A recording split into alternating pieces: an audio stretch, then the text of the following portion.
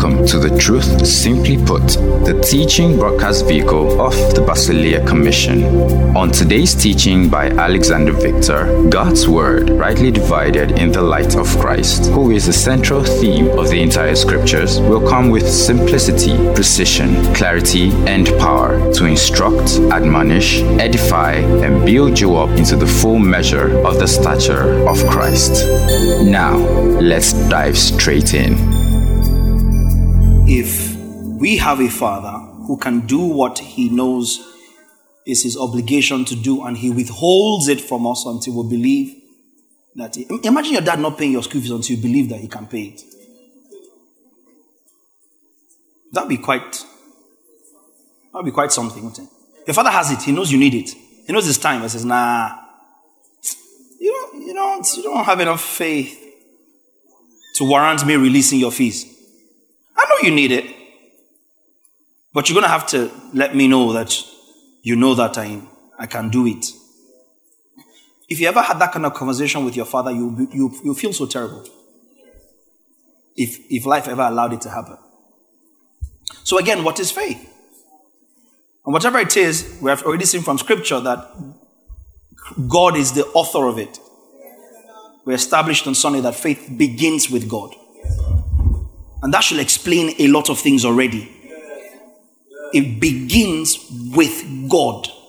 Faith does not originate from any man. No man can generate faith. How do we receive faith? It's transmitted to us, remember? Faith by hearing. Romans 10:17. Hearing by the word of God. So how do you receive faith? By sitting under the teaching of the word. That's how we receive faith. When Jesus said to them in Mark 4, maybe we should start there. Holy Spirit, I like you guys to just pay attention to God's word, yeah? Remember the guy is speaking for himself? Yeah? Just pay attention. Don't be in a hurry to read scripture. There's so much we miss. Mark 4:35. On the same day, when evening had come, he said to them, he being Jesus. Please, what did Jesus say to them? Two things happen here. Jesus, the word, logos, said, a rema. What did he release? Let us cross over to the other side. TPT. You see the danger of picking one verse and making doctrine out of it. Later that day, after it grew dark, Jesus said to his disciples, let's cross over to the other side of the lake. He just expands it a little bit more. The logos released the word. Remember, it is the revealed word released that does stuff. And he says, let us cross over to the other side of the lake. The message. Later that day, he said to them, let's go across to the other side. Now, whatever follows in this text, in this story, in this narrative, is premised on this word. Let's go over to the other side. 36, New King James. And when they had left the multitude, they took him along in the boat as he was, and other little boats were also with him. And a great windstorm arose, and the waves beat into the boat so that it was already filling. And by implication, the other boats that were with him. It wasn't one boat. Do you see it in 37? This storm affected every boat on the lake. And those boats were actually on the lake because they followed the word of Jesus that said, let's cross over to the other side. So the boat was already filling. The boat that Jesus himself was in. 38. But he was in the stern, asleep on a pillow. And they awoke him and said to him, Teacher, do you not care that we are perishing? That's the first time we hear them responding to what Jesus said in the story. That's the first time they are speaking back, and what they're saying is, go stay into 38. We're perishing. Doesn't it matter to you that we're perishing? A storm is badgering us, and you are sleeping on a pillow, like he was sleeping comfortably. The first thing they say is, carest thou not, King James says, that we perish? Jesus arose and rebuked the wind and said to the sea, peace, be still. And the wind ceased and there was a great calm. 40. But he said to them, Why are you so fearful? How is it that you have no faith? Now we teach on this verse. Stay in King James, verse 40. We have preached from this verse that they did not believe. How is it that you have no faith? 41, and the last verse I need. And they feared exceedingly and said to one another, what manner of man is this, that even the wind and the sea obey him? What happens in this verse is that they took for granted Jesus' conviction of himself. Who is he that the wind and the waves obey him? They didn't expect that they should obey Jesus. Why was Jesus asleep? Because the rhema he released was, we are crossing over to the other side. As soon as Jesus said it, they were at the other side. Because the conviction of Jesus is, if I have said we're crossing to the other side, then we are on the other side waiting to happen. So faith here is not these guys believing that they could cross to the other side. The person that said it was sleeping. He wasn't sleeping out of negligence. He was sleeping out of conviction. He didn't need to stay awake and work the word any further. Are you following me now? He didn't need to walk the word any further. He didn't need to fast and pray and stand. You know how them Viking ships, you just stand there at the very stern. You're like, just looking at the waves and, you're watching and seeing how it's going and trying to take findings and stuff. No, the guy went to sleep because he had released the word. And the word was, let's cross over to the other side. So it didn't matter what happened in the crossing. They were going to end up on the other side. What was lack of faith here? The man had spoken. He said, let's cross. It wasn't, you didn't believe we could cross. You have little faith. You mean you couldn't join your faith. Other people say, link your faith with mine. The more faith we have, the more it can happen, or the quicker. But Jesus had said, we're crossing over to the other side. And he had gone to sleep. What was the first thing they said? Wake up, Joe. Can't you be sleeping when we're perishing? What was faith that was absent there? The lack of understanding of the persuasion of this Jesus. He has said, we are crossing. So you know what? So you too sleep.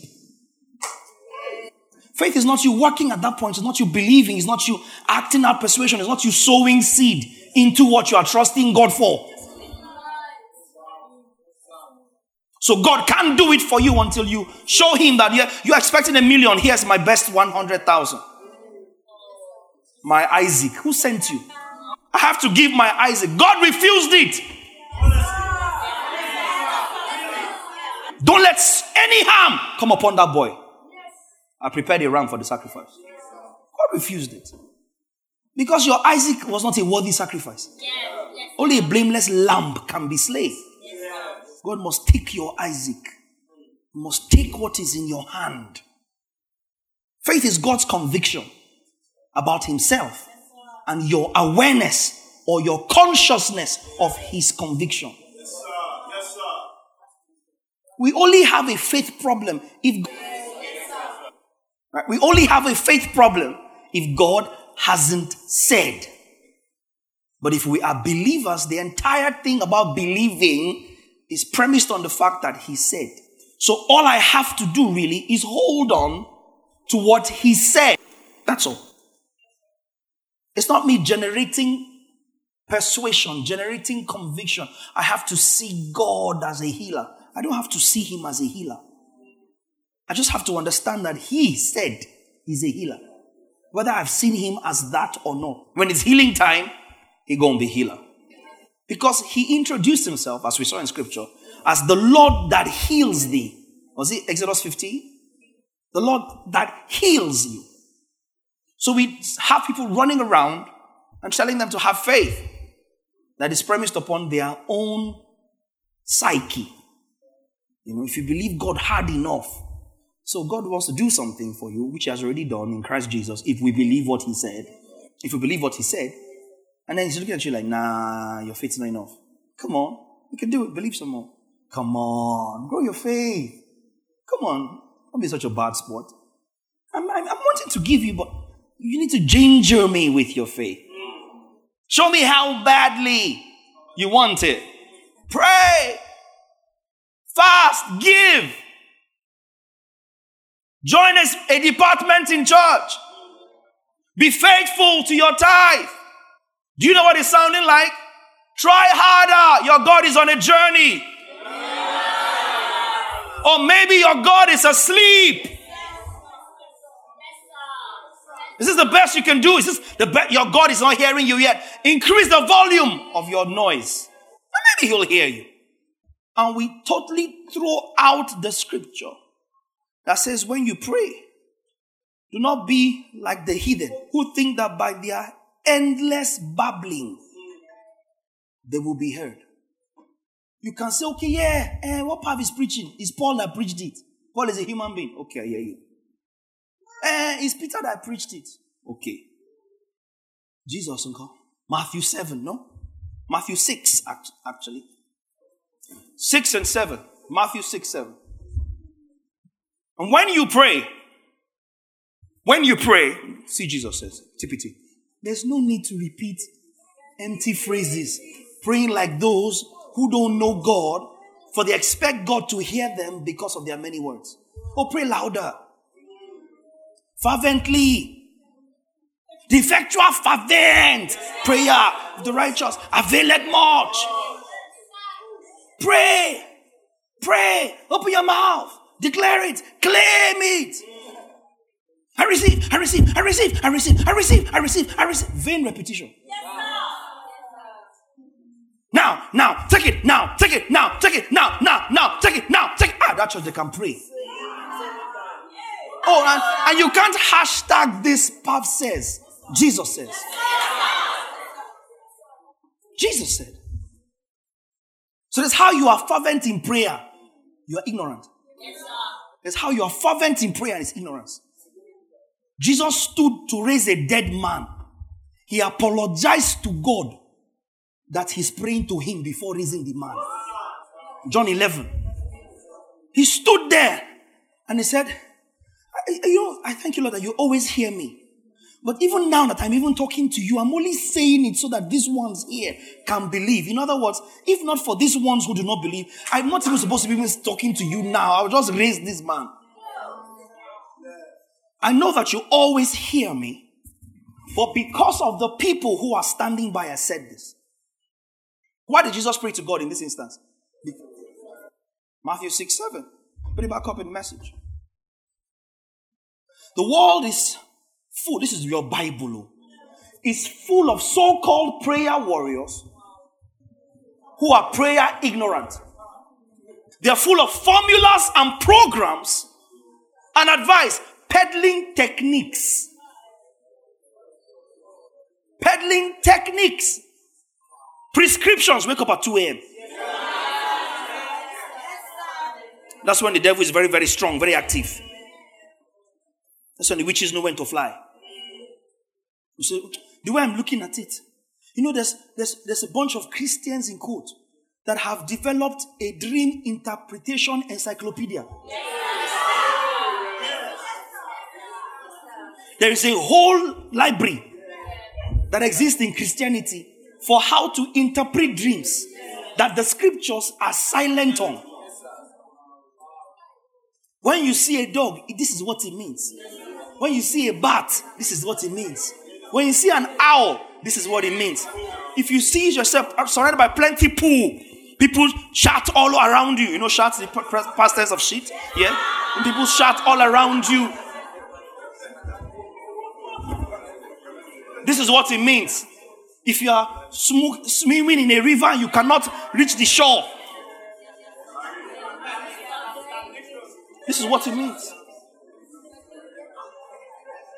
Peddling techniques. You ate in the dream is a problem. In real life, you didn't see food to eat. You know, ate in your dream is still a problem. It's still a problem. He will say, oh, I ate in the dream. May I go for me? No, see. If you didn't get dessert in your dream, go back to sleep. Yeah. Let them serve the dessert. Ask for a cocktail, a Chapman, a margarita or something. Wash it down nicely. Ask for exotic nuts, not groundnuts. Groundnuts for poor people. Yeah? Ask for walnuts, you know what I'm saying? Or something. Wash it down nicely. Ask them to massage your feet and your back because eating is a lot of work. Then you can wake up. So before we pray for you, we give you a questionnaire to fill. 40 questions. 50 questions. Have you broken up with somebody before? Was you that broke up with her? Was it her that broke up with you? Is there a history of breakup in your family? I know what I'm saying. I know what I'm saying. How many people in your family have not finished degrees when they started? How many miscarriages occur in your family? Do they occur between this age or between that age? Because somehow God cannot give you medication until He does diagnosis. If you give wrong diagnosis, God cannot help you. He will give you typhoid prescription when it's malaria that is doing it. And it's all omniscience. Sorry, omniscience. So we have a bunch of people crying day and night to a Father who is more willing and more favorably disposed to them than what they expect to receive of Him. There's nothing you want God to do that God doesn't desire to do for you more than you want Him to do it. As long as it is in His will. As long as it is in His will, He's desirous of doing it. So what am I doing? I'm finding His desire and latching onto it. Let's cross over to the other side. I'm in the same boat as Jesus. It's me that's supposed to be sleeping. It's me that's supposed to be sleeping if I took His word seriously. The only reason Jesus slept in the boat was to teach you how to behave in a storm. You're supposed to be the one sleeping. So what was the lack of faith there in 41? The lack of consciousness that this guy said, let us cross. So the way that this thing ends is that we are on the other side. Literally. The end of this matter is we're going to be on the other side because He said so. So faith is your consciousness of what He said. Because He doesn't speak without backing it up. Like we saw in Isaiah, so shall my word be that proceeds from my mouth. It will not return to me void, but will accomplish that for which I sent it. He sent forth His word and it healed them. I will be clean. Your sins are forgiven you. You are already clean because of what I've spoken over you. Faith begins with God. So we saw in 2 Timothy that He is faithful, right? He's full of faith. So faith is your consciousness of God's imputed knowledge of what He believes about Himself in Christ Jesus concerning you. And it is your subscription to the same. We took time on Sunday to establish what it means to be in Christ. That's another very provocative statement. That God is nothing. God is useless. God is without substance and power outside Christ. Because He pleased the Father. That's in the Son. We saw in Colossians. The fullness of God will dwell. So you come to God now to help you. God says, I can't. How did you even get here? Why? We're not even supposed to be having a conversation because Jesus is the way. Yes, sir. I can't help you.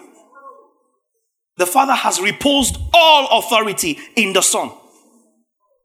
So the Son is, do you now understand Isaiah 9:6 a little bit better? Unto us a child is born, a son is given.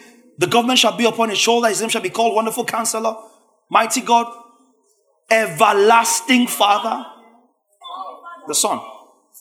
Everlasting Father. So you can argue all you want. Jesus is God. Jesus Christ is God. Oh, His name is not Jesus. He was Laosios, and then they now Anglicized it, and then they Latinized it, and then it now came to G. You're not supposed to change the translation of the person's name. Your name is your name in any language, which itself is a very flawed assertion. Very flawed because your name is Imo, which is wealth, and then your name is wealth, which is Imo. Same difference.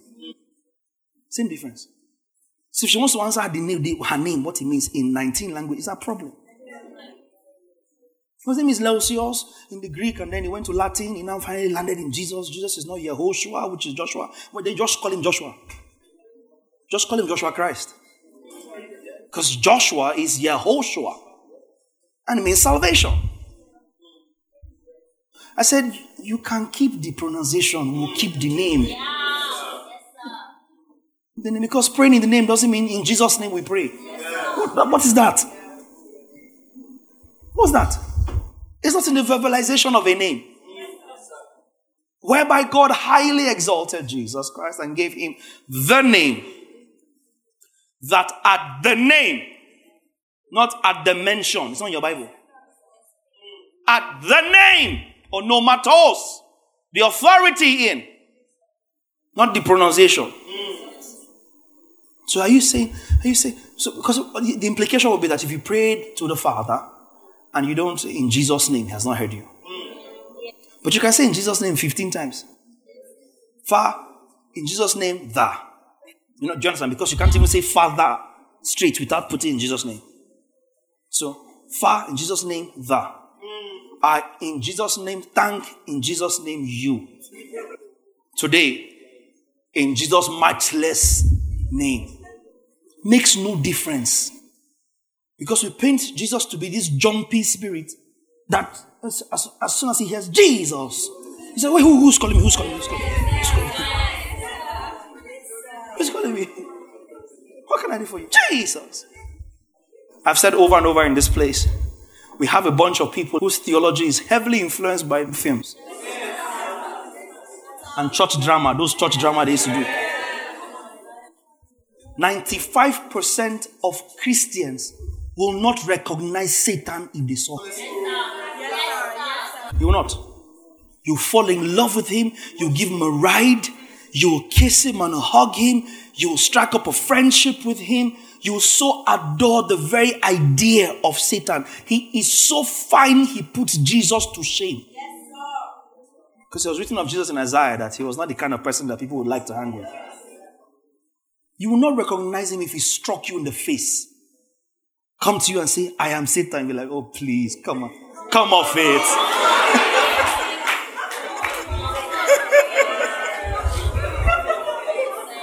Come off it. Like, you're Satan, then I'm the Most High. I mean, you look so pretty, you can't hurt a fly.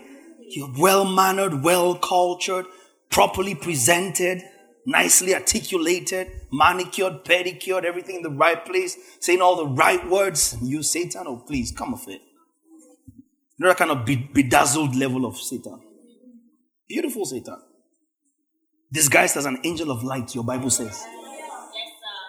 First person to be called morning star. Yes. You're looking, because if he came with 2 horns and a big tail and a 3-pronged fork, hey, even the blind will say, come on, I come against you, Satan. I see you. I'm not unaware of your devices.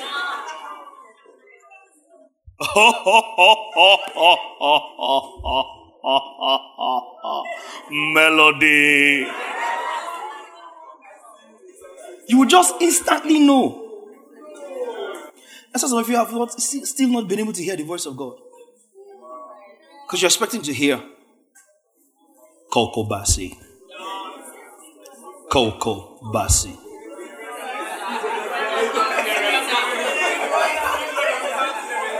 Coco Bassi. I am the Lord. I change not. So that you will know I am the Lord. Mene, mene. So there's all this conditioning in our heads. And that's why it's dangerous to let culture influence your faith. Very difficult. You know, you will hear a lizard falls from the wall to the ground. You ask your neighbor, should you lock the door when you come to? The burglary proof phone call. You lock our baby. Shh, more here again. Yes, sir. Shh, talk now. Put your phone for silent. Put your phone for silent. Off the music now. No yet here.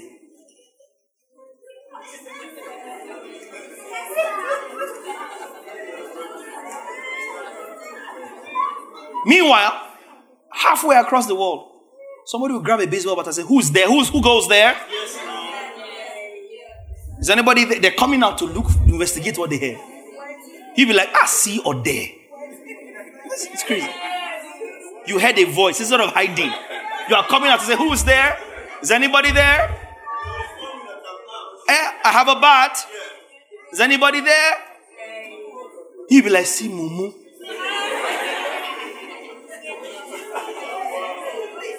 Because they're not programmed to live in fear of intimidation. You, on the other hand, everything and everyone is after you. So if that sort of person looks at the faith from the lens of their reality, and you look at the faith from the lens of your reality, we have a problem. Both of them would be wrong. Both of them would be wrong. He speaks for himself. So it's in Christ. It's our conviction, and that conviction doesn't have to make sense to you. Let's cross over to this, and how are we going to do it? Check all the examples of faith, apparent faithlessness in the Gospels. And you see that it was simply a case of people not subscribing to the fact that if Jesus said it, it's done. It was not a case of Jesus hoping they would believe he could do what he wanted to do. Are you hearing me now? It wasn't a case of that. It was a case of him saying something and them not subscribing to what he said. At least 20,000 people, 5,000 men, besides women and children. John 5. And he says, feed them. They've been here for 3 days, they haven't eaten. Even if you had 200 denarii worth of bread. When Jesus said, feed them, here's what happened. In the reality of divinity, those guys were fed. The feeding had taken place.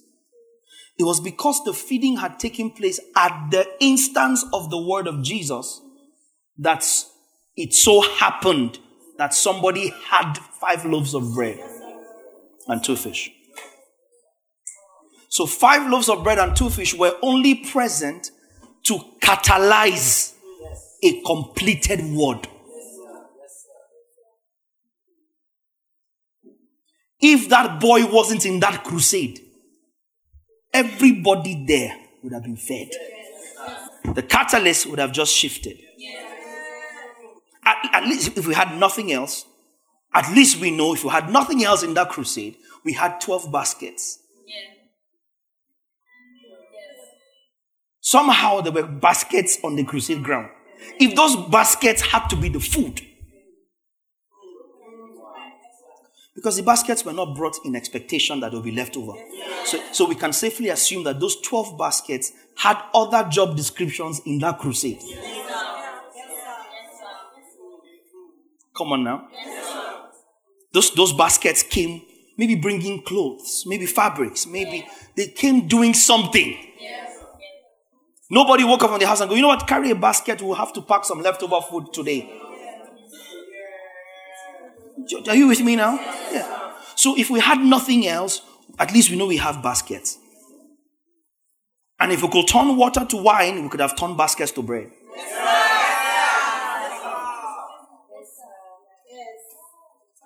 Nothing would, the word does not return to him void. As a given. It will not change. It was because the people were considered or reckoned fed that there was 5 loaves and 2 bread. It was because these people were considered or reckoned righteous that Jesus came to die. And we would have been saved one way or another because Jesus did not plan to die. You saw that a few weeks ago. So if Jesus had prayed himself out of the will of the Father, I would have been saved somehow. I don't know how. And frankly, right now, I don't care how. But I know that there's no way you'd have kept God stranded. And salvation becomes an unfinished project. When he started salvation before he started creation. It's actually salvation that necessitated creation. I've taught you that before, over and over. The creation narrative came in to give light or to flesh out this redemption narrative. So I've said, feed them. The desire or the will of Jesus at that point was for the people to be fed. They would have been fed because in his will they were fed. Does that make sense? So if you look at the narrative all the time, what's the common denominator? He spoke, they wist it not. King James. They didn't perceive what he said. It wasn't that the people didn't believe God could do it. God is not waiting for you to believe that he's God for him to be God. Then I told you don't write this word in exam. His Godability is not or would be predicated on how much of a God you believe he is. And he becomes a very conditional, multiple polar God. Does that make sense? Because if I don't believe he's God, then he's not God. Then we don't need a God who thrives off of the energy of people that believe he is. He has major ego issues. And that's how we prompt God. That's how we praise God, you know. We praise God, hey, you know, because when your praises go up, the blessings come down. If the blessings stay down, and then if the praises stay down, the blessings stay up. Because somehow you have been deluded to believe that blessing is coming from up.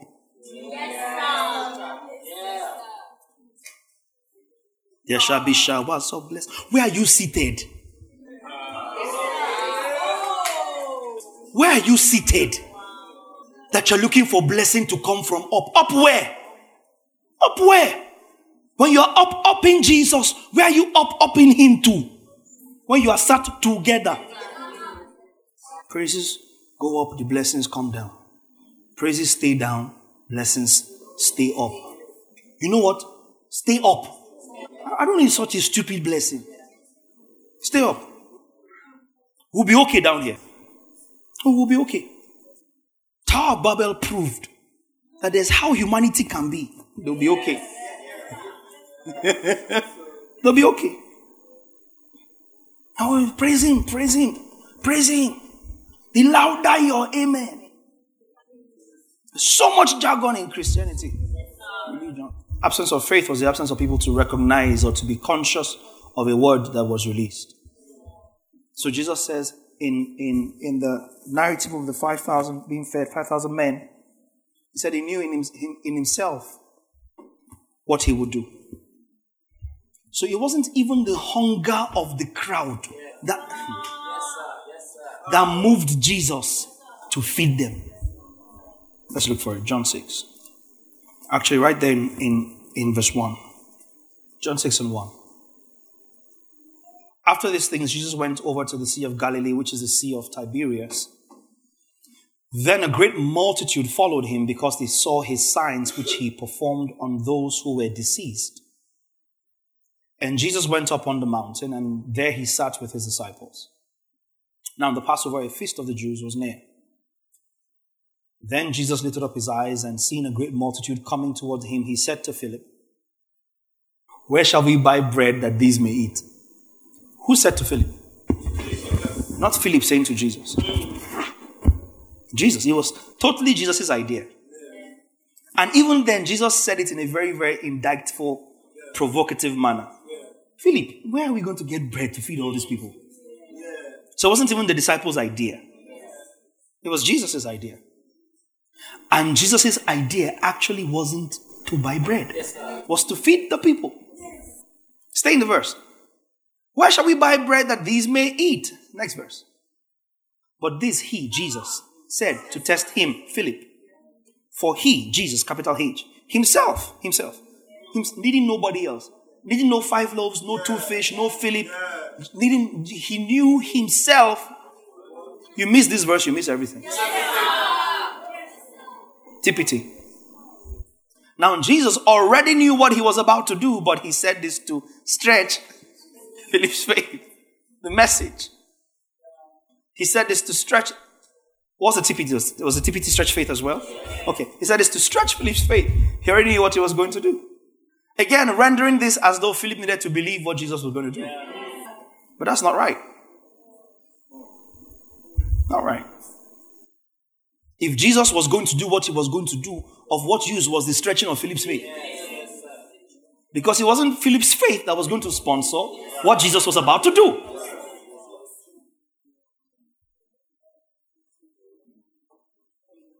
He knew what he was going to do. So what he was going to do did not need Philip's faith. Yes, sir. So correctly rendered would have been, he said this to juggle or to establish Philip's consciousness. Philip's awareness of what Jesus is about to and able to do. Because Philip did not need to believe. You can't tell me that those people would not have been fed because one disciple didn't believe Jesus could feed them.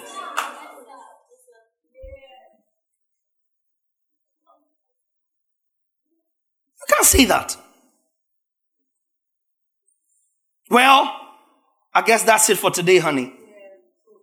Y'all ain't got no bread. Because man them Philip over here. In our faith. In our belief. So off y'all go. Shoot. Come on, go on. When y'all go overnight as you're traveling back to your respective destinations, join your faith. One with another. Perhaps tomorrow your faith shall have passed mustard seed. And I'll come to that in a short while this evening if the Lord allows me to. If you have faith, again, faith as a mustard seed. If you take a little, take possession of. If you collect what I'm saying, just small. If you just receive a little of this released word, if you allow just, not if you generate and believe even small, no. If you have faith as small as a mustard seed, if all I'm saying to you, if you receive it, just a fraction of what I'm releasing, you receive it. Nothing is impossible to him. Not if you generate ginger of believing that I can do it. I already know I want to do it. He knew in himself what he would do.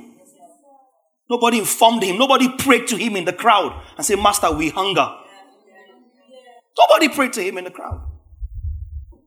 First of all, nobody in the crowd was born again.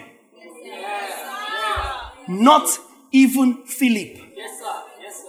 So we have a problem with the faith you are talking about when we are dealing with a bunch of unbelievers.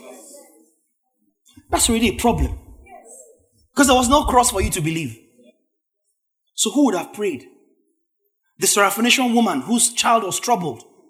And she came and she said, help my child. And Jesus said, come on, it's not worthy to take the food of children and give to dogs. She said, I agree. I'm a dog. But the way you are, even if you treat me the way you would treat a dog, I'm sorted. Now you would have gotten offended and left church. How dare he call me a dog? A pastor is talking and he called my name. He looked at me and said, I didn't go to nursery school. He said, I cannot pronounce rising stars. I said, I called it resistance. I'm done. I'm gone. Or dare he correct me? And then he tell me off. I can't do that. Can you imagine? Man can walk in the road. What happened? Can you imagine? Jesus. That man, that carpenter, that carpenter, that did our wardrobe last year. Wardrobe self is bending. Now come and say to me that I cannot carry the bread of children and give to dog. Me dog. She said yes. But there's something about you that even if the dog eats the crumbs from the master's table, that dog is okay. I'm not about to take my eyes off you because you are saying that you didn't come for me. No, you are God enough. And then Jesus said he didn't see such faith in all Israel. He wasn't saying I didn't see somebody who believed so much. No, there were people the guys who had 4 friends tore somebody's roof. That's what he's saying. So if you're talking determination, there were people that were determined. They were determined people. What's that he's saying? Bartimaeus, who's been blind from birth on the road to Jericho. He's hearing. So what's all this noise? He said, Jesus is passing. Jesus today. Began to holler. Peter trust him with his short temper. My friend, keep quiet. You're disturbing the master. He said, but he shouted even the more. Jesus, son of David, have mercy. People were determined. And yet it was not recorded to them of faith. It wasn't recorded to them of faith. But somebody understood that if you say something, it's done. I said to one, go, he goes. I said to one, come, he comes. I understand the way that the spoken word works. Sir, with all due respect, you don't need to come to my house. With all due respect, sir. You don't need to come to my house. Your word can go to my house. I understand that this is a word game. I understand it. Because in my human circle, I understand how words work. So when you play that word game, my servant is fine. Jesus said that nobody has ever been so persuaded of my ability. Nobody has been so persuaded of their expectation. Because if faith is your expectation, then there's nothing peculiar. Everybody has expectations. But not everybody is conscious of the capacity of the person who they're expecting to deliver. Does that make sense? Faith is always about God. Pull up Bethsaida or Bethesda. Somebody is there 38 years. An angel comes. See, first of all, it's an insult to the cross for anybody to preach that we are here to stir the waters of the pool. See, because you're in trouble. If you're going to Bethesda, it's only once a year that one person gets healed. So if you see them do a program and they say Bethsaida hour, don't go. Because if there's a pool and there's an angel, sir, it is one person that enters first that will receive whatever for that year. Wait until next year's Bethsaida convention. Bethesda can never be the reality of a believer in Christ. Never. Never. It's like casting lots. Gambling. Play this year. It didn't work. Okay. And if you check your faith, that's why they give you all these themes for the year and the month. The first half, by June, first half has finished. Say, in this second half of the year, what God did not do in the first half, He will do. You have to pray harder. You now enter third quarter, right? Gingery! You come to August, it's switching to Ember month. Now change it. We're now in December. His name will now change to God of the last hour. Yes? His name will change. God of the because somehow we have to keep you going until the year finishes and the calendar changes. He will do it. Hold on. Hold on. Hold on. Weeping may endure, but joy cometh in the morning. 31st night. Any promise God gave you for this year will not carry over into next year. He's a God of a 24-hour miracle. By 1st of January, all of us have forgotten what we were believing God for. Because God has given us a fresh believing for this year. So we start the whole gamut again. Start running, following God out of expectation. He didn't send you. There's nobody sat in this room who is born again, who is saved, that can tell me you expected to be saved. Some of you here don't even know the exact day you were saved. That's the truth. If you want to celebrate anniversary, you don't really know. Because you had like 19 different altar calls. Then eventually you receive persuasion that my sins are forgiven. It's not expectation. It's his ability in his will to do. Each time lack of faith was recorded, it was a people that were not conscious of what he had said. Each time something happened, it happened because people were conscious of what he had said or what he says can do. Either they believed or were conscious of what he had said or what he's about to say can do. That's what happens in John 2 with Mary in the wedding of Cana at Galilee. Yes, sir. And then she comes and says, Jesus, my son, the people have no wine. The response of Jesus is, again, a mother will be disrespected. Especially an African mother. I go to my mother and I say, woman, what's your business with me?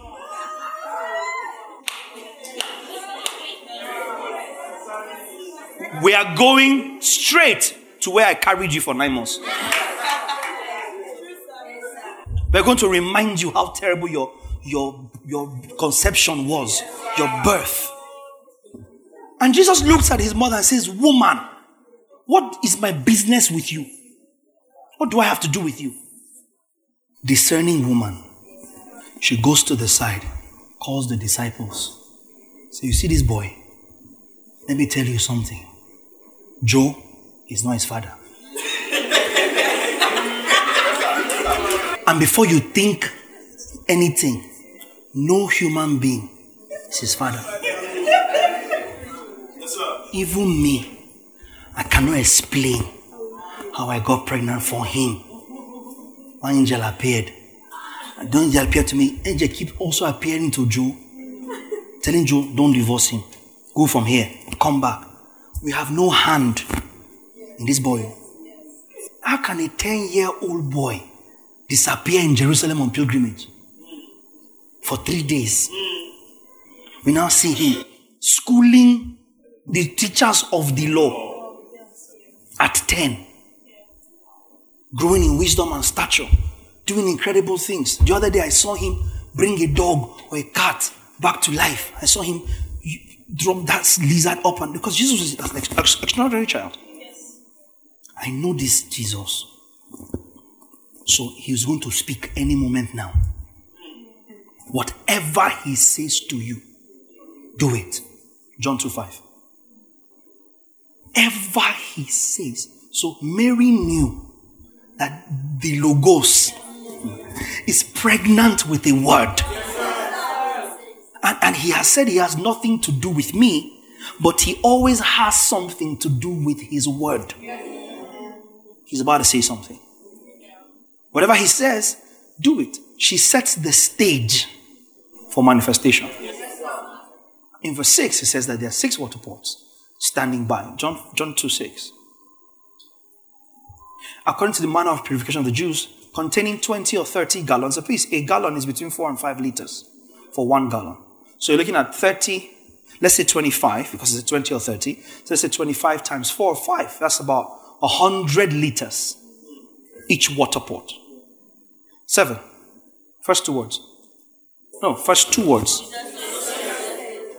Go back to verse 5.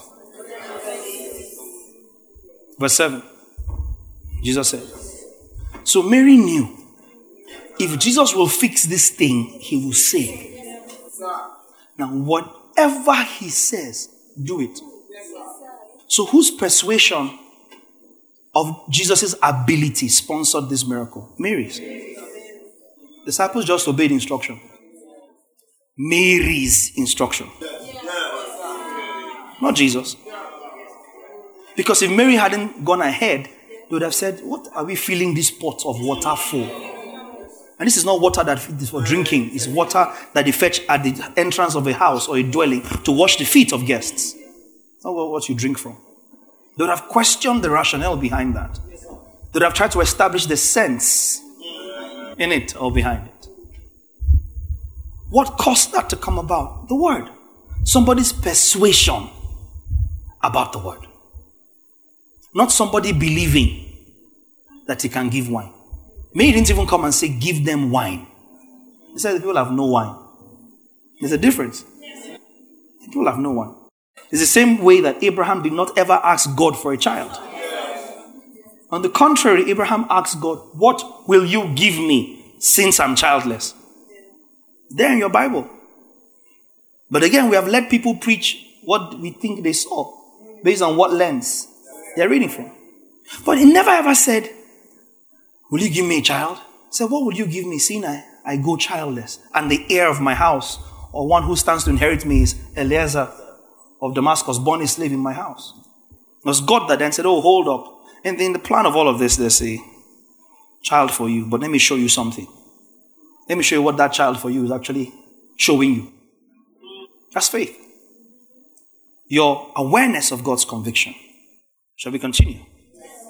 Have faith. I dealt with that before we closed last Sunday. Echo. Take possession of. Right? We saw that in Mark 4. This evening we saw that in Mark 11. It doesn't mean generate faith. It means when Jesus was speaking, he was transmitting faith to them. So he told them, take faith as I'm speaking.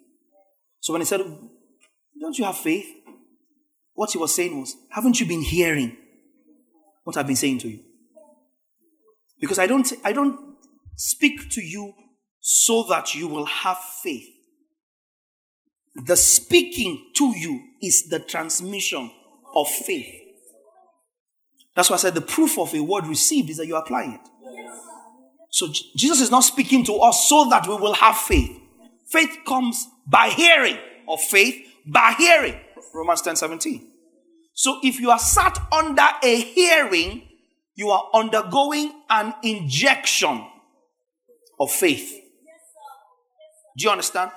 Every time you attune yourself to the hearing of God's word, what is entering into you is faith. This is how an unbeliever believes. Because you could not have received salvation by your senses. The carnal mind, Paul says, cannot comprehend the things of God because they are spiritually discerned. So your human mind and brain could not have showed you the logic of salvation. To wise people, it's foolishness. So how does the unbeliever believe? At the hearing of God's word, faith is transmitted. If you are sat under the influence of God's word, you are sat in an atmosphere of God's faith. That's why the teaching of God's word is important. That's why the receiving of God's word is important. That's why I said, if you despise God's word, you lost an opportunity to practice God's faith, to receive God's faith. Because faith is by hearing. And hearing is by the word of God. If you're not hearing the word of God, you are not hearing. Whatever you are hearing, you are deaf. Because the word of God is how you hear. Hearing by the word of God. Everything you hear on the earth must be as by the word of God. In other words, if the word of God is not what is the final authority concerning that thing, I ain't hearing. I ain't hearing. Word consciousness. I hear.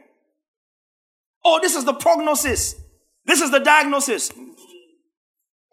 And then religion will teach you falsely, whose report shall you believe? It's not in scripture. I dealt with it last year. What was the title? What's your news? Yes, what's your news? Was it 2 parts or 1? I think it was 2 parts. What's your news? But the scripture actually says, who has believed our report, not whose report shall we believe. Well, the report casters. We are the ones that have the report. We're not the one you are trying to sell a report. We were the one carrying the report.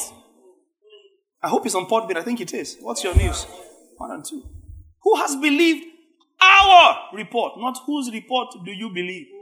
We're not the ones trying to believe somebody's report. We're the ones carrying the report. And they hoping to believe our report. It's not you sitting as a believer and say, oh, whose report do you believe? No, sir, I'm the newscaster. I mean, I'm not the one on the other end of the TV. I'm the one in the TV. I have the news. I have the real news. It should be you hoping to believe my news. Not me hoping, whose report shall I believe? Scripture doesn't say that. So you sit under the teaching of God's word. And that's why I have a problem with people who come to church and you hear the word and it doesn't fix anything. Each time you sit under the teaching of God's word, faith is transmitted. Each time. There's no time. Faith, because it's God's faith. Each time. So how we hear is by the word. Outside the word, we're not hearing. If we're engaging in politics, it's as by the word. As by the word. Somebody says, "Oh, a long time ago, there was this insinuation that honey is one thing you can never have too much of." Yeah? How many of you have heard that? It's the one thing you can never eat too much of. And many times I would tell them it's wrong. Even recently I told Esther, right? That's Esther, we're talking honey. Yes. And I said to her, do you realize that scriptures have always taught thousands of years ago that too much honey is bad for you? So I never took it seriously. Oh, honey is the one thing you can eat as much as you like. Not says Proverbs 25:16. We have TPT in this book. So it says, when you discover something sweet, don't overindulge and eat more than you need, for excess in anything can make you sick of even a good thing. Same 25:27, New King James. It is not good to eat too much honey. So to seek one's own glory is not glory. So how do I treat honey? By the word. Hearing by the word. How do I treat prayer? By the word. This is the confidence we have. 1 John 5:14. This is the confidence we have. In him, that if we ask anything according to his will, he hears us. In accordance to his will, he hears us. Then he says in verse 15, and if we know that he hears us, not and if he hears us. In other words, if we have asked what we have asked in accordance to his will, he heard. We don't need thunder. Are you hearing me? We don't need lightning. We don't need fire. Hear me. Look at this. Look at me for this one. We don't need release. How do you know? I prayed until I felt. Careful what you are releasing. I felt a release.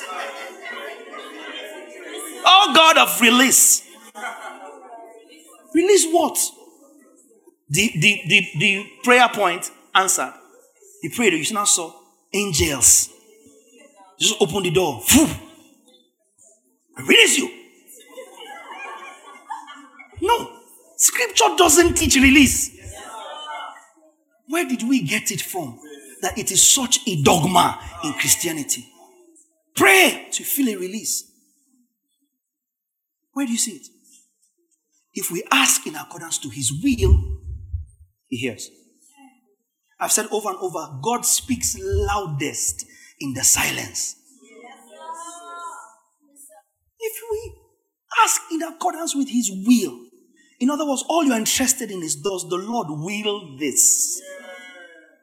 If I find what he wills and lay hold of what he wills, I have it. Why do I have it? Because it is what he wills to do. It's not what I'm trying to make him do. It's what I have discovered he is willing to do. So I leave what I am willing to do and line up with what he is willing to do. And therefore I have it. Simple. So how do we handle prayer? By the word. And if we know he hears, we have. So our having is not in his hearing. Our having is in our knowing of his hearing. So I've said to you over and over, at the end of the day, you're the one that answers your prayer. Please put it up, 1 John 5:15. Oh, God didn't answer my prayer. Stop lying against God. Stop it. And if we know that he hears us, whatever we ask, we know that we have. You will only get to the degree that you know. Oh no, but we don't need you to know. Just believe that the man of God, his one faith, will add to your zeros to make big faith. Just, believe the Lord shall be established. Believe in his prophets, and he shall prosper. So you don't need to know anything. Just believe that I know it and sow into my life and look after me. Wash my clothes, buy me cars, appreciate me every month or every year. And trust that I will always see over you. Once I see over you, you are fine. You don't need to know the word of God. What do you need the word of God for? That's a bother. What do you need long service for? No, I pray in the closet for long. I come out here charged and I release over you. And that's where the church is. So a lot of people are not grounded, not skilled in the word of righteousness. Have no clue who they are in Christ. Because somebody has convinced them it's okay to not know. Leave the knowing to me. And so we have different colors of that shirt. Faith comes by hearing. Faith by hearing. Can we proceed? And hearing what? The word. Who is the word? In the beginning, John 1, right? Was the word. The word was with God and the word was God. Things we have heard, tasted, handled, touched with our own hands concerning the word of life. 1 John 1:1.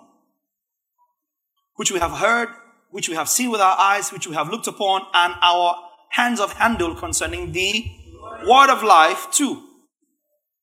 The life was manifested. We have seen and bear witness and declare to you that eternal life which was with the Father and was manifested to us. So what was manifested to us? Not eternal life. That eternal life that was with the Father. That one. Do you understand? The one that we're saved by. Do you understand? That one that was with the Father is now manifested in us. As the word of life. That's what we have handled and touched and tasted. That eternal life is the word of life. That one. It's not one of subpar quality. Do you understand? We don't receive a life like God. We receive the life of God. That one. That one. That's the word of life. The word of life is how eternal life came to us from God. That's how faith comes. That's why we look unto the author and the finisher of our faith, right? Hebrews 12:2. Yes. Looking unto Jesus, the author. Let me see how the TPT puts this. Yeah, I like it. We look away from the natural realm and we fasten our gaze onto Jesus, who birthed faith within us. Can you see that? He said faith begins with God. That's how we said faith is not something you can generate by yourself. Just like peace. And very soon, just like love. Let me try and speed this up. So faith is us being conscious of his faith. Can we say that together, everybody? Faith is us being conscious of his faith. One more time. Faith is us being conscious of his faith. Because you see, faith by hearing doesn't necessarily mean faith by Pav's hearing. You have to, your mind, you have to hear you speak the word. You must hear the word in your voice. Let the word of Christ dwell in you richly and in all wisdom. Don't take it lightly. Don't take it lightly. So if you not disposition yourself from a word, it won't help you. You see very shortly in Hebrews 4 about how those in the children of Israel who in the wilderness, who when they received the word, it didn't profit them because it wasn't mixed with faith. And it tells you, don't be like them. Faith is us being conscious of his faith. Just like righteousness is us being conscious of his righteousness. Just like rest is us being conscious of his rest. Just like peace is us being conscious of his peace. Just like willingness is us being conscious of his willingness. The only thing you bring to the table, therefore, is consciousness. That's all. Consciousness. When we say we have faith, what we're saying is we have consciousness of God's faith. We understand what God wills to do. And we find confidence in that. Does that make sense? Faith is us being conscious of God's faith. Why is it important to be conscious of God's faith? Because God only operates on the basis of his faith. God will only do what God has said he will do. That's what it means for God to be faithful. So if God has said that as many as believe me shall not perish, but have everlasting life, and I believe, so I've rested in the fact that God has said if I believe, I have everlasting life. So it's not me believing I have everlasting life. As much as it is me understanding or believing or being conscious of the fact that God has said if I believe, I have everlasting life. So my everlasting life is in that God said I have it. Not in that I feel I have it. I don't have to feel I have it. I don't have to see it. I don't have to sense it. I just have to be conscious that the person who said it can do it. So really the question is, did the person who said it, or does the person who said it have the ability to do it? That's the only question that exists in the faith value chain. In the faith value chain, the only question is that the person that said it, can he do it? That's all. That's all. Once you establish for yourself that the person that said it can do it, you have it. What he said he will do, what he said he will do, he will do it all. He cannot lie. What he said he will do, what he said he will do, he will do it all. He cannot lie. By two immutable things, that it is not probable, impossible. In other words, God could not lie if he tried. If he tried. Careful when you say what God cannot do does not exist. He cannot lie to save his throne. Can't lie to save his neck. It is impossible for God to lie. If he set out to lie, it will be true.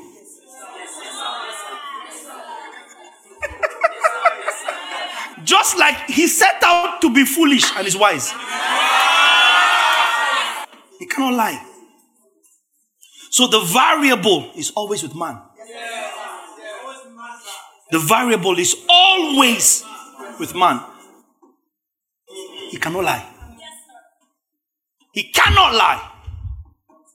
He cannot lie. So the variable is us, and that's why we cannot underestimate the place of understanding faith. We can't. It's always being conscious of what he has said. Conscious of God's estimation about himself. Himself. I mean, someone like Dangote or Adenuga gives you a check for $1 million. And it's a Friday and he says, take this to the bank on Monday. Everything I need to order, I will order it on Friday. Do you understand what I'm saying? Yeah. You start spending money. Because see, you have money. It's because you have the money that on Monday you will have the money. Do you understand? So with God, hope is as good as it gets.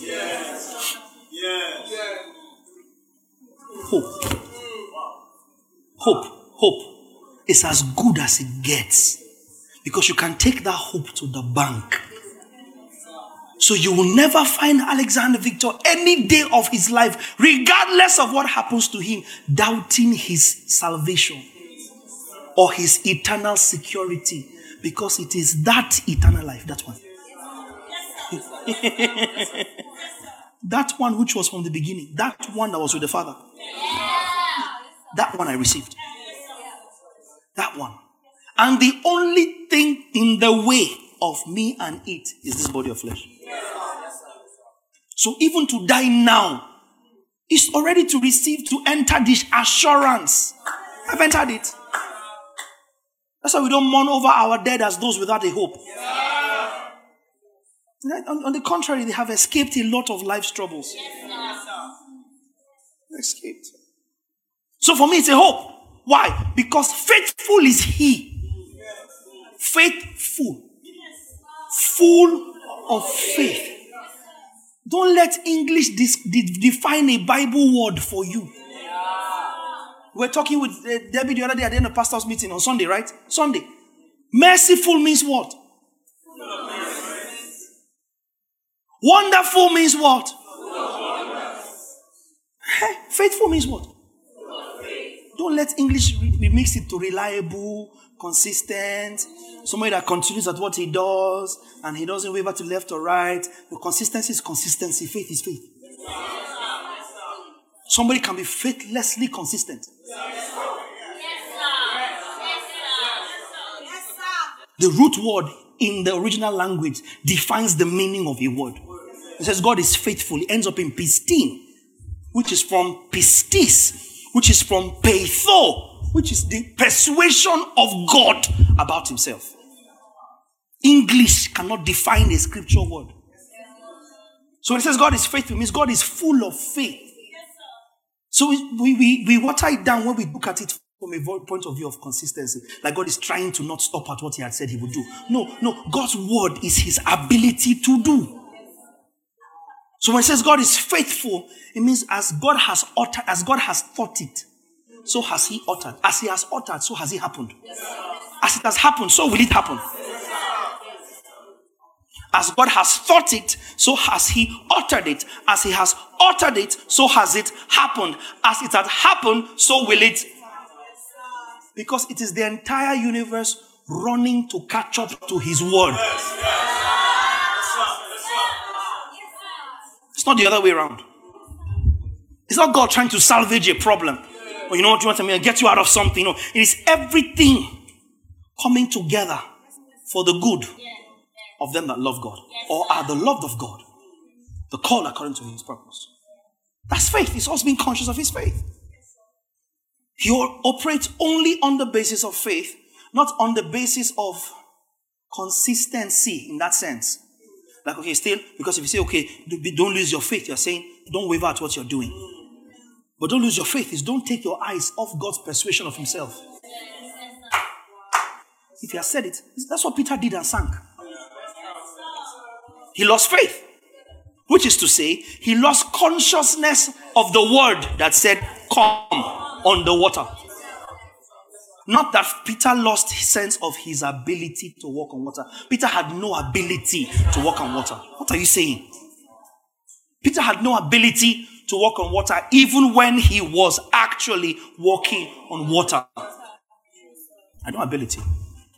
So when he lost faith, he lost consciousness of God's faith that was sponsoring the impossible. Because what he was doing was impossible. He knew it. Without faith, it is impossible to please God. Whose faith? Because you must believe that he is. That's God's faith. Because who said that he is? It's not you that said he is. I showed you that on Sunday. Scripture after scripture. I am God Almighty. I am the Lord God. I am. Who says he is? How do we know he is? He said it. Now, without faith, it is impossible to please God. In other words, if you're going to come to God, you must understand and accept the fact that he is. Which is what faith is. His estimation of himself. It's impossible to please God. This is why the just lives by faith. The life of the believer, the life of the righteous man, is as sponsored by his subscription to God's estimation about himself. Himself is himself. He's the author. And all through you see that the just shall live by faith. Habakkuk 2. The just shall live by faith. Habakkuk 2:4. Are you guys back on or shall I keep going? Habakkuk 2:4. Behold the proud, his soul is not upright in him, but the just shall live by his faith. You will work out the his by yourself.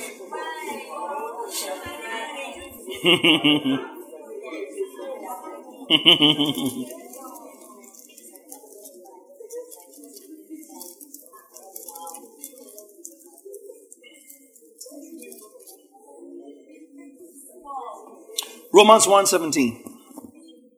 16. I need verse 17, but give me verse 16. Romans 1:16. Same thing. For I'm not ashamed of the gospel of Christ, for it is the power of God unto salvation for everyone who believes, for the Jew first, and also for the Greek. 17. For in it, in the gospel, the righteousness of God is revealed from faith to faith, as it is written, quoting Habakkuk 2. The just shall live. Conversely, the just shall die without faith. Consequently, there cannot be said to be just without faith. Galatians 3. Galatians 3:11. But that no one is justified by the law in the sight of God is evident for Hebrews 10:38. Now, the just shall live by faith. But if anyone draws back, my soul has no pleasure in him. What will drawing back then be? If the just live by faith and is God's faith.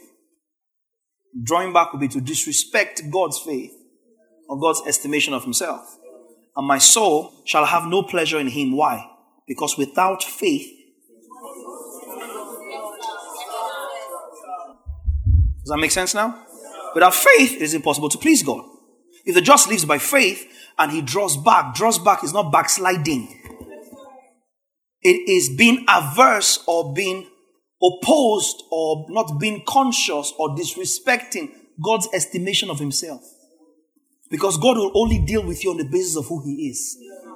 I am the Lord, I do not change. Remember Malachi? That's why the sons of Jacob are not consumed.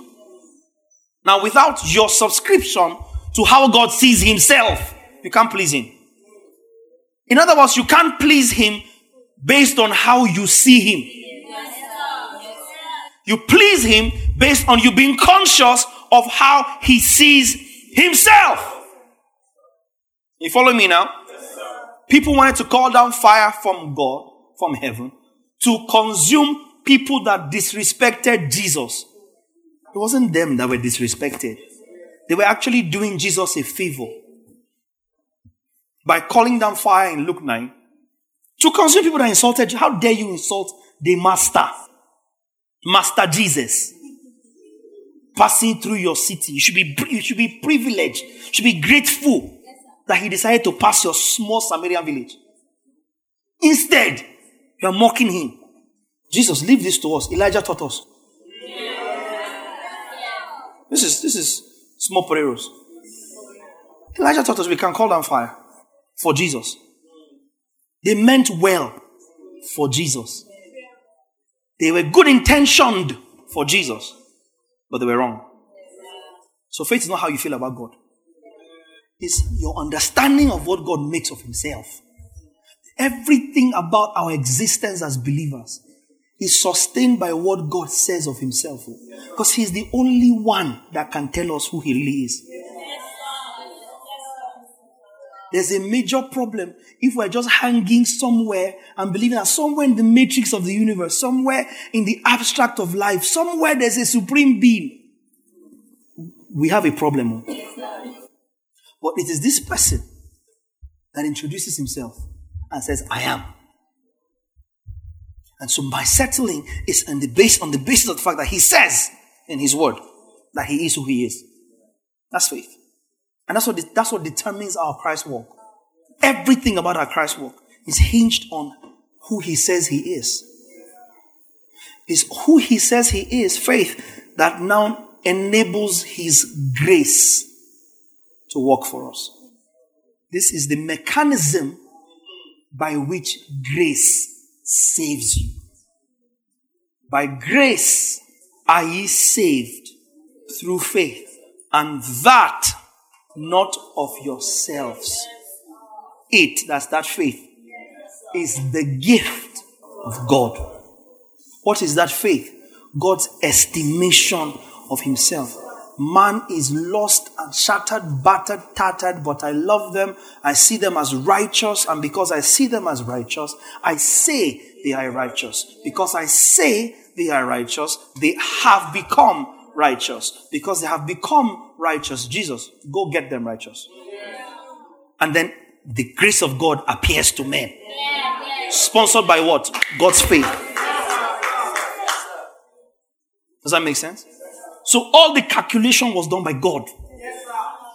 Alone. Alone. And because he believes in himself so much that he can save us, he goes ahead and starts to save us as he has believed. Now we don't believe because we were sinners while he believed. In that while we were yet sinners, Romans 5:8, right? Christ died for the ungodly. So did we believe when he believed? Could it then be our believing that saved us? We didn't even have what it took to believe. You who were dead in your trespasses, has he quickened? You were dead. So who believed you into salvation? God. God. Because you were dead. You didn't have what it took to believe. He quickened you. And as you are hearing the gospel of what he has already done because of what he thought, as you are hearing it, what is coming into you? The gift of faith, which is what? God's reckoning of what he has done of himself. And then all of a sudden, you come into the realization of who God is. That's not when God became it. God has always been it. The transmission of faith quickens you to acknowledge who he is and instantly then see who you are in him. That's faith. You go, yes, I'm not a sinner. No, my sins are forgiven. That's a light bulb moment. Oh yeah, I see what you're saying. So you mean right now that I'm not going to hell? You mean right now if I just believe, I'm saved, I have eternal life? I believe. So you mean right now I'm a child of God? No, absolutely. All that happening is the quickening of faith. God's faith gifted to you at the hearing of his word. That's how an unbeliever believes.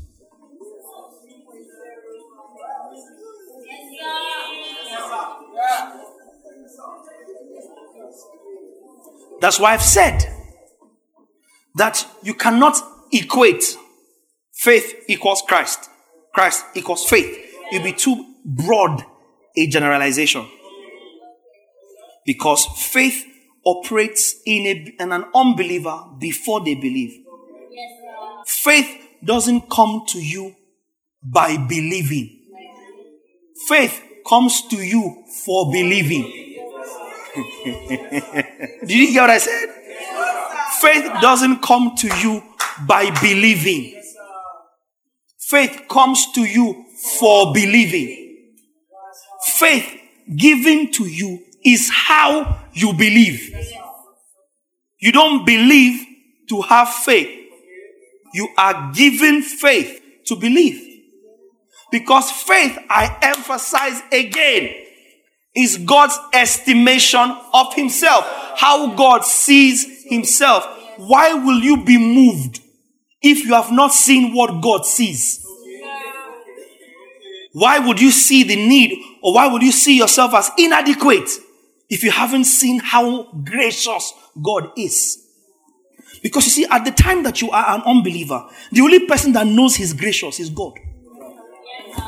You are dead in your sin. How can you who are dead see life? How do you need to come out of death to see life? If you can come out of death by yourself, then you don't need whatever I'm giving you. So what I then do, since I'm the only one that knows what I'm worth, I then implant in you the energy for you to see what I'm worth. Then it instantly highlights how worthless you are outside me, and then opens you up to receive me. So for salvation, faith is the advance party that God sends into the believer ahead of himself. You know Advance Party? You know the outriders that ride with the governor's convoy? Those, once you see them coming and shutting off junctions, you know that the governor or the president is on his way. They are called outriders or dispatch riders, but they are properly known as outriders all over the world, right? If the American president were coming to Nigeria, there's a plane that lands before Air Force One lands. The C-140 is a large, this whole building can fit into a C-140. It's a large plane. So by the time the US president is arriving, there is a US standard reception waiting for him. Are you following me now? Because an advance party has gone ahead. So the US president doesn't land worrying what kind of welcome he will receive. He creates his welcome. So when he lands, he's not hoping if he will be received in a good car. That's an advance party. Are you with me so far? So how does God assure himself that you will receive him when he comes?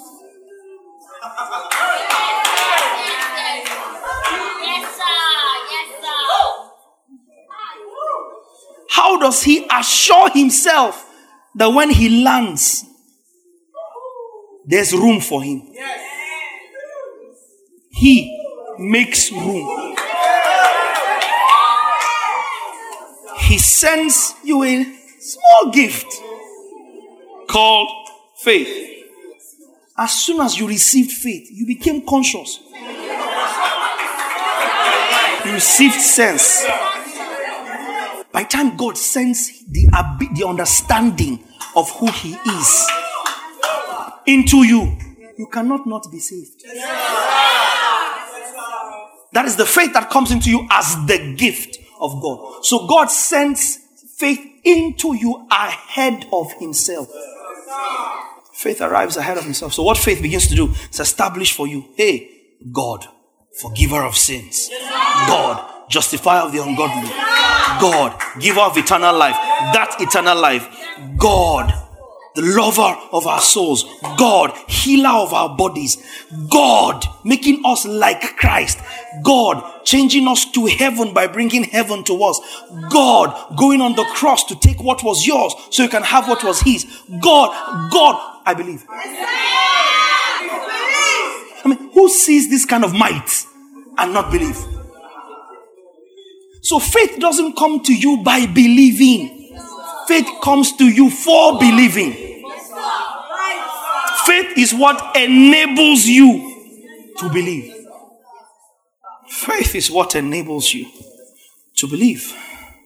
It's how God works with us. So Christ is faith, but not exactly accurate. Faith is a deposit of God that introduces himself to you. You understand? A deposit of God that introduces himself to you. Faith walked in you before you believed. But it cannot be that Christ was in you before you believed. Do you understand that now? The C-140 lands with all the things that contain the American presidents, but he's not there. Until he comes, he's not come. So faith is the gift of God. Tomorrow we'll pick up on expressions of faith. Saving faith. Living faith. The gift of faith. Faith as doctrine. Look at them tomorrow. One after the other. Then we'll see how we are justified by faith. And then we'll be done. I am crucified with Christ. Nevertheless, I live. Yet, not I that lives, Galatians 2:20, but Christ that lives in me. And the life I now live. Somebody say now live. Now. In the flesh, King James says, I live by the faith. King James. The faith of the Son of God. The faith that Christ has. Is how I live. The just lives by faith. Not the just's faith. The faith of the Son of God. Who is God. I don't determine how I believe God. God determines how I believe him.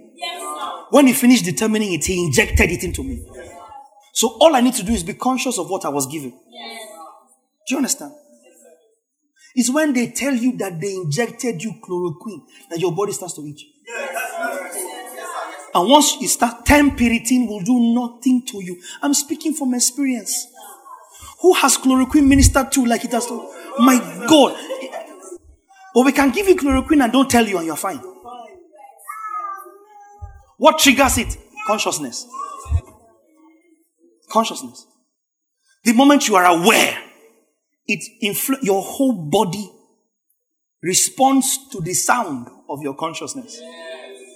Once we show you God, the way God has introduced himself, all of you will respond to God the way God introduced himself. You will never be able to be hoodwinked another day in your life. Never. That's why we teach. So now you know that you have faith as a gift of God. It's God's thing. God put it in you. So you can see him for who he is. So start to see him from his lens. Start to see your needs from his lens. Start to see his will from his lens. And just begin to enjoy it. And forgive yourself for fighting and backing up the wrong tree all these years. And settle in his will for you. He knows the thoughts he has concerning you. Thoughts of good, not of evil, to give you an expected end. Whose expected end? His. Because he's the one that knows. I live by the faith of the Son of God. He has introduced himself to me in an interface I can engage with. Praise God forevermore. Thank you, Father. Thank you, Father. Thank you for your faith that we have in abundance. Hallelujah. Hallelujah. Has it been a good evening? Oh, please give God praise in here tonight. Well, that's it for today's teaching. We trust it has been worth your time. For more of these messages from our stables, kindly subscribe to our teaching podcast at www.thebasileacommission.podbean.com or via the Podbean app on your mobile device. For inquiries and further information, kindly send us an email to info@thebasileacommission.org or find us on social media with the handles @The Truth Simply Put or @WildTheChurch. You can also send us an SMS, call us, or connect with us via WhatsApp on +234 70 881 8864. Finally, if you would like to give to support the work that we do, kindly follow the Patreon link in our podcast or contact our office for details. Thank you.